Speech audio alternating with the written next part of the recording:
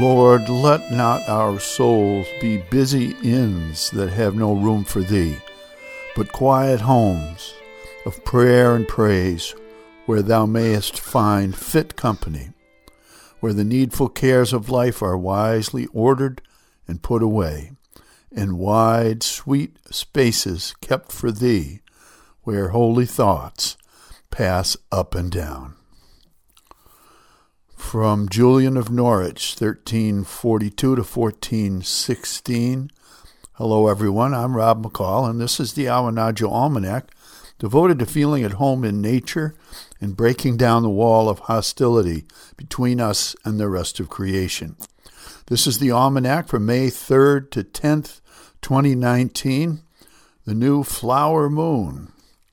And here are some calendar events.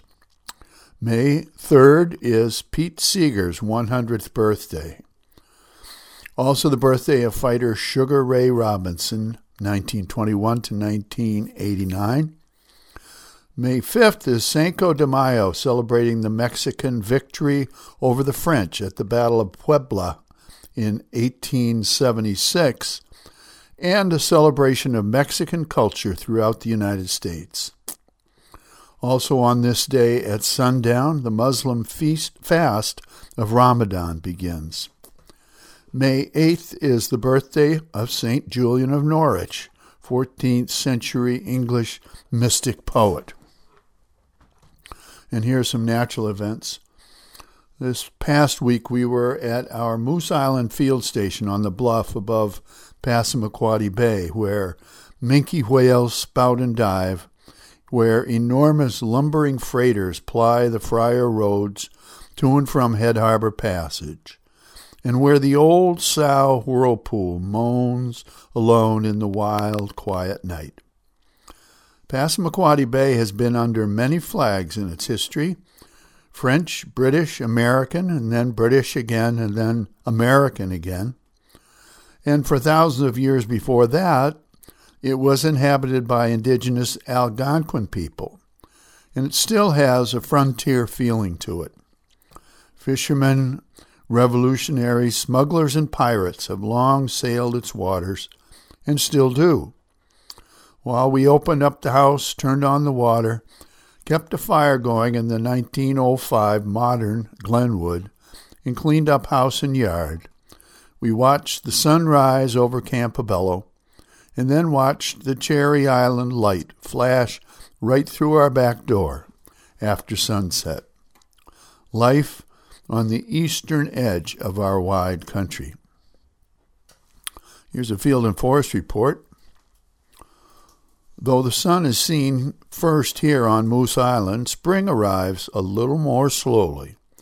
Grass is just beginning to turn green, and the deer, still in their gray winter coats, have begun grazing. Hackmatacs are showing bright green tufts with an occasional deep red. On May Day, the shadbush and red maple buds were still closed against the chill, but just starting to show hints of color. Forsythia is in bloom, but only indoors where it's been coddled along and protected from the cold. Robins have arrived, but other songbirds have not. There was ice on the bird bath in the morning. So here's a rank opinion. What we found on Passamaquoddy Bay is not a magic, peaceable kingdom where there is no weeping, nor crying, nor pain, and all the animals speak English and wear cute clothing. What we found was not a vacation, nor an escape from the harsh realities of life, but a place to rest in the truths of both life and death, illness and wellness, smoothness and roughness, youth and age, right and wrong, justice and injustice, killing and healing. A place to find a measure of peace living amid those truths.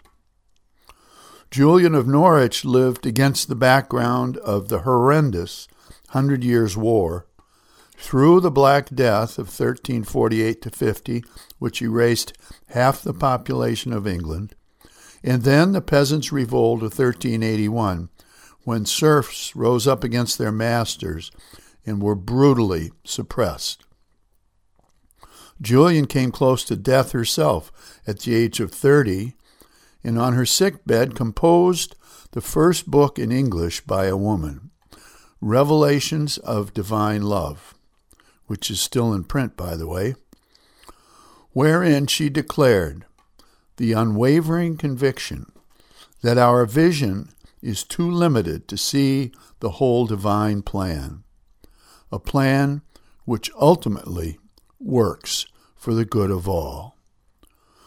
Julian's is one of the greatest statements of faith ever uttered, and it was born not from ease, but from hardship. So finally, a couple of seed pods to carry around with you. The first from John Ball, who was a leader of the Peasant Revolt in 1381. When Adam delved and Eve span, who was then the gentleman? From the beginning, all men by nature were created alike, and our bondage or servitude came in by the unjust oppression of naughty men. And from Dame Julian again, all shall be well, and all shall be well, and all manner of thing shall be well.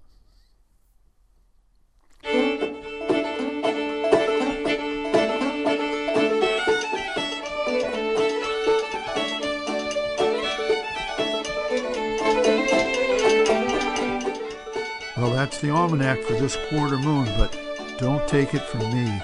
Go out and see for yourself.